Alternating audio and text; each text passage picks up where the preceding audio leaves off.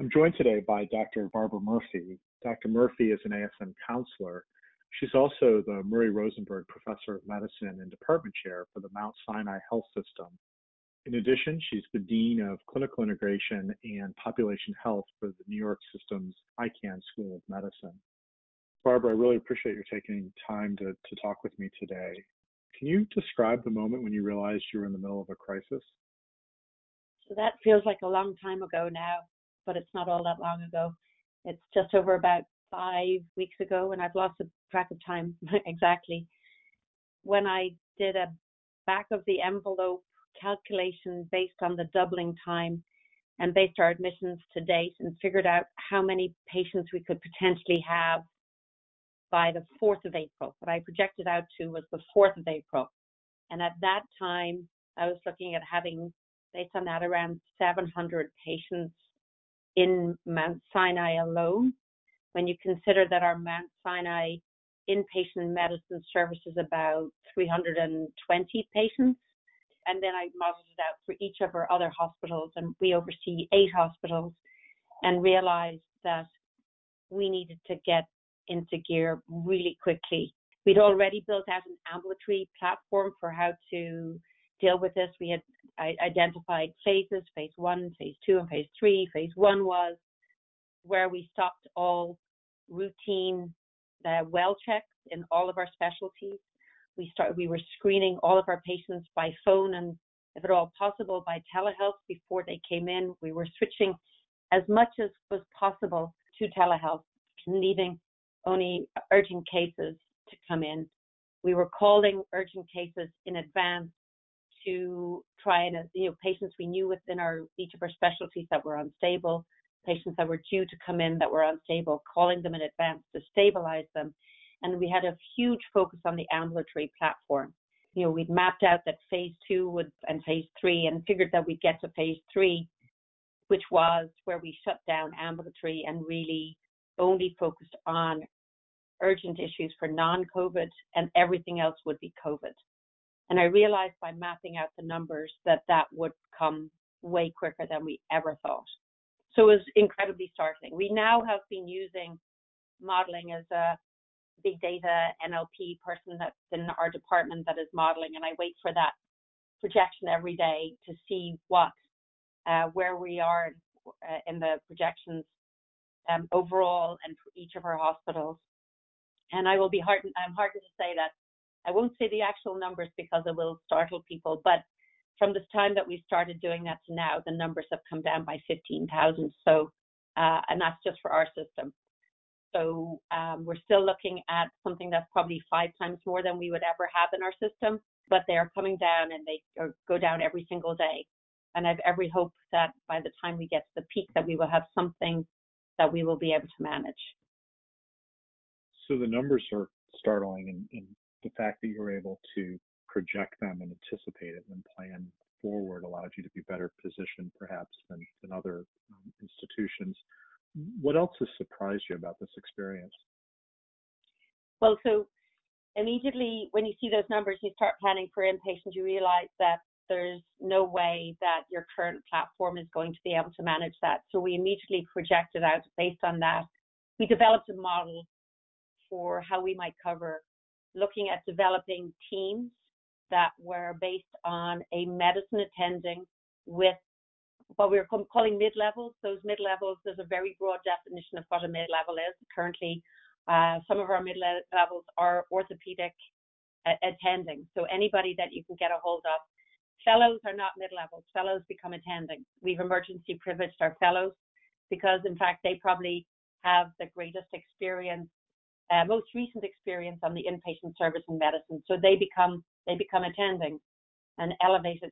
We identified every one of our recent graduates that was still within our system that was in a different specialty. We elevated them to attending, and we built out these teams, utilizing the greatest capabilities and expertise within medicine to oversee a team with people, PAs, whether from any source within our hospital, attendings or residents from any source in our hospital, again, leveraging specialties that have done prelim medicine prelim years to make them mid-levels.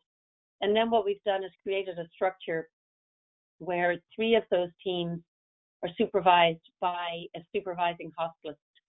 We have reorganized. We've reorganized. There was a day where we upped and moved everybody, all of the people that staffing services, our faculty and our new teams and our pre-existing teams to create geography, so that these teams can go onto a floor. They look after a set number of patients and they don't move from there.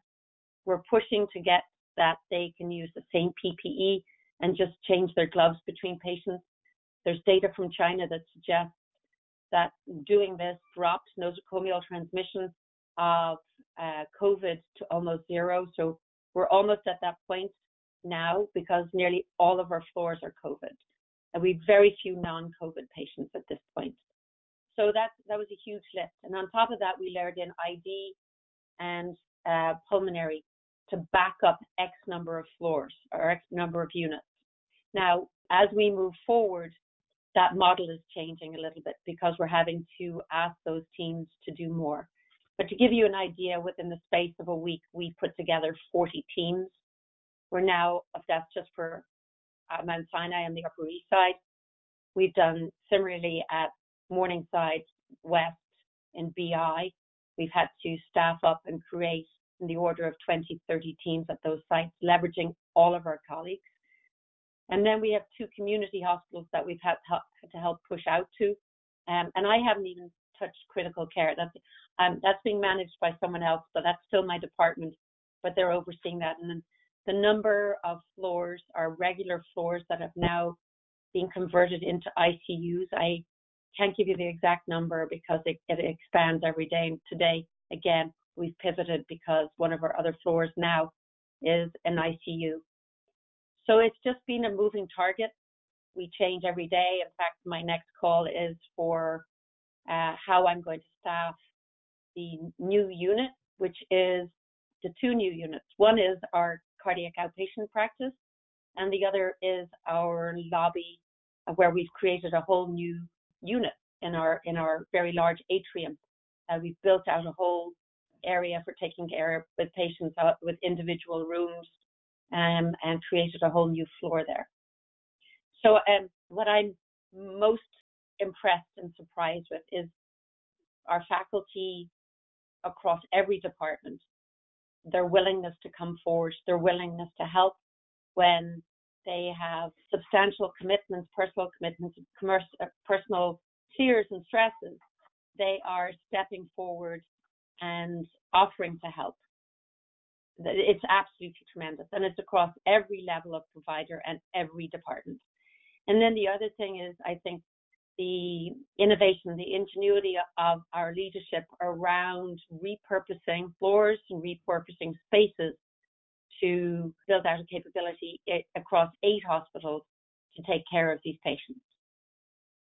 So there's a theme in your comments around creativity, innovation, faculty and administration being able to work together and think creatively about how to move forward, but also finding new space and being flexible in terms of how you envision space.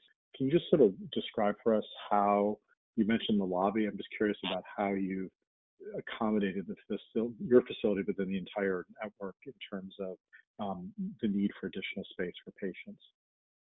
So first off, from the perspective of ambulatory, we have tents at all of our hospitals that were built for screening and testing initially. They are now being leveraged in different ways. A lot of it really are annexes to the ED for screening of patients so that the EDs don't become overrun. There's only so much space there. So we're leveraging those tents as annexes to the ED to screen, identify individuals that are COVID, non-COVID, acute, non-acute, who can go home, who should be referred on into the ED for admission and management. There's the use of floors. We're expanding into every floor in the hospital because we've cancelled elective procedures. We're moving out other procedures and patients to other institutions, and we're leveraging those floors as additional medicine floors or additional critical care units. The use of the lobby in our institution and other large spaces like that in other ones of our other hospitals that we have in our system. They've literally built hospitals, built units with individual rooms for patients and equipped those. And the idea of these would be lower acuity patients, obviously, and other spaces that we're looking to use. We had closed some floors in a large hospital on the Lower East Side. We're mobilizing that, and we'll get an additional 300 beds there. We have a field hospital manned by an outside group. We have a field hospital in Central Park that will take care of 70 patients and as a 10-bed ICU. We are looking at additional spaces that are very creative. So some of the problems with this is the patients are very sick for a long time. There's a significant recovery period. So the average length of stay is 8 to 10 days. So what we have to do is mobilize other areas so we can get patients that are convalescent but not good enough to go home, and have them supervised and taken care of to make sure that they don't decompensate. Because what's very clear with this disease is it's not linear. It is absolutely not linear. Patients can be doing fine and can decompensate. They can look like they are getting better and can decompensate. So we are working with the city to expand into St. John the Divine Cathedral to put beds in there to take patients that are recovering but not well enough to go home. We are leveraging our hospital in the home. We're very advanced and always have been leaders in the area of hospital in the home. And we're leveraging that to get patients out that are recovering, that can be taken care of at home, so we can leave the space in the hospitals for the high acuity patients. We've also negotiated with various nursing homes to discharge patients to those nursing homes and deploy providers there to take care of those patients so that we can maintain the hospital for acute. We're leveraging our rehab facility, etc. So every space is up for consideration, and really so that we can focus the main hospitals for the amount of acutely ill patients we have. Just to circle back to your comments around the 40 teams and the additional teams in some of the affiliated hospitals, you mentioned that you've been impressed that everyone has come forward, the entire faculty and staff, to contribute. And I was struck about your comments about the role of fellows and residents. I'm just wondering if you could talk a little bit more about how you're, just the interactions you're having with some of your trainees and sort of this experience for them. This is absolutely traumatic for them. I have a call with them weekly. I had mine today, and I have to gear myself up for it emotionally because this is devastating for them. They are looking after patients that are fine 1 minute and crashing the next. Where, I think the number of fatalities, the number of codes are like nothing that we have seen before.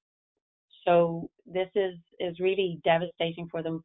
We have built out, our psychiatry team, our department has been incredibly supportive. We've leveraged all sorts of supports for providers, residents, healthcare provider, everybody that make that service available to them.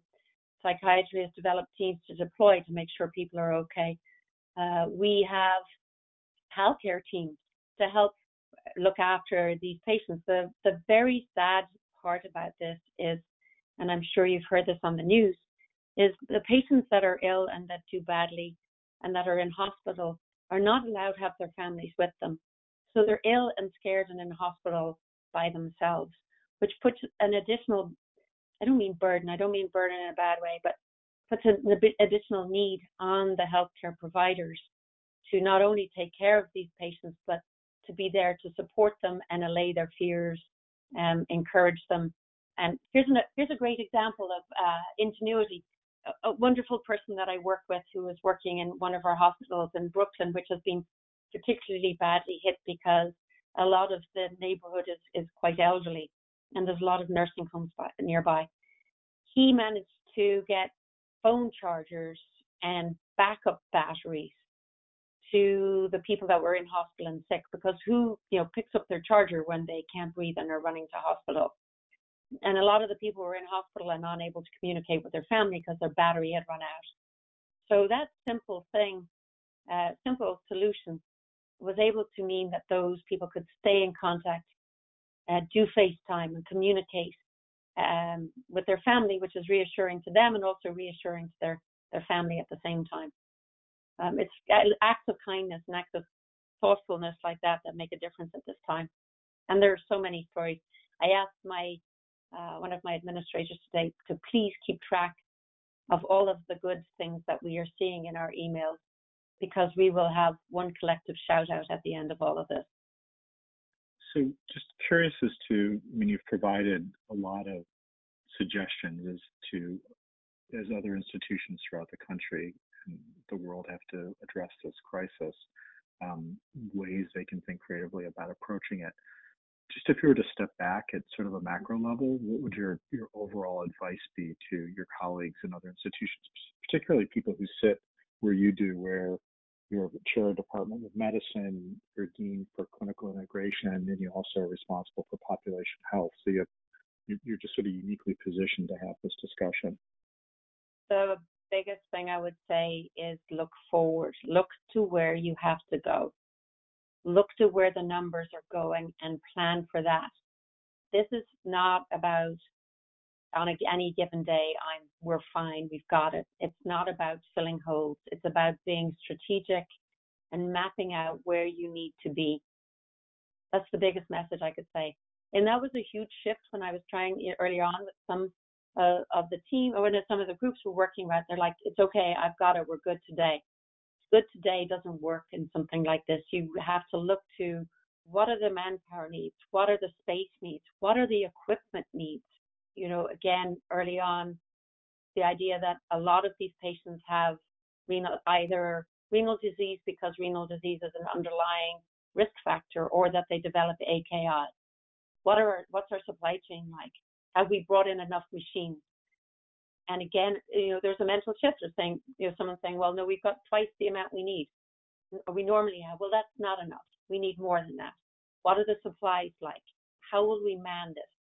The biggest difficulty when it comes to dialysis is manpower and nurses. Well, how do we get around that? Can we start doing a QPD in different units? So ahead of time, we onboarded an interventional nephrologist so that we could place ourselves, and we worked with surgery to come up with a plan to be able to do at the bedside the QPD. We haven't started that yet, but we're ready. And I was on the phone to our nurse manager this morning about training nurses at the other site to be able to do a QPD. So I think really it's look ahead, look at every aspect of what you might need, not just from the nephrology perspective. This is the same for anybody that's dealing with this. Think of all the things you could possibly need based on the projected numbers and move towards that. This can't be done on a day-to-day basis. And what would your message be to the media in terms of, I'm sure you haven't seen all the coverage, but just related to how they're covering this and sort of the way they're describing the situation? I think it's very important to emphasize, as many of them have been, is the social distancing, the self-isolation. We clearly have seen a change in the curve here, a change in the peak. Can't emphasize that enough. But it's also not to create fear in the population. It's about remaining calm, preparing, and doing the right thing. That's really what the news has to focus on. Be calm, be prepared. So I've been noticing that people in emails have started adding the tagline, be strong, stay safe, remain healthy. That's kind of going to be the mantra moving forward. I guess we should add also project ahead and plan strategically.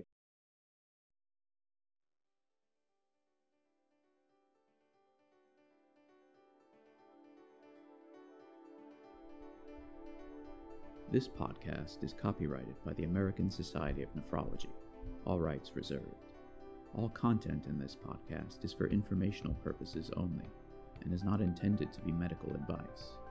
This podcast should not be used in a medical emergency or for the diagnosis or treatment of any medical condition. Please consult your doctor or other qualified healthcare provider if you have any questions about any medical condition, or before taking any drug, changing your diet, or commencing or discontinuing any course of treatment. Thank you for listening to this podcast from the American Society of Nephrology.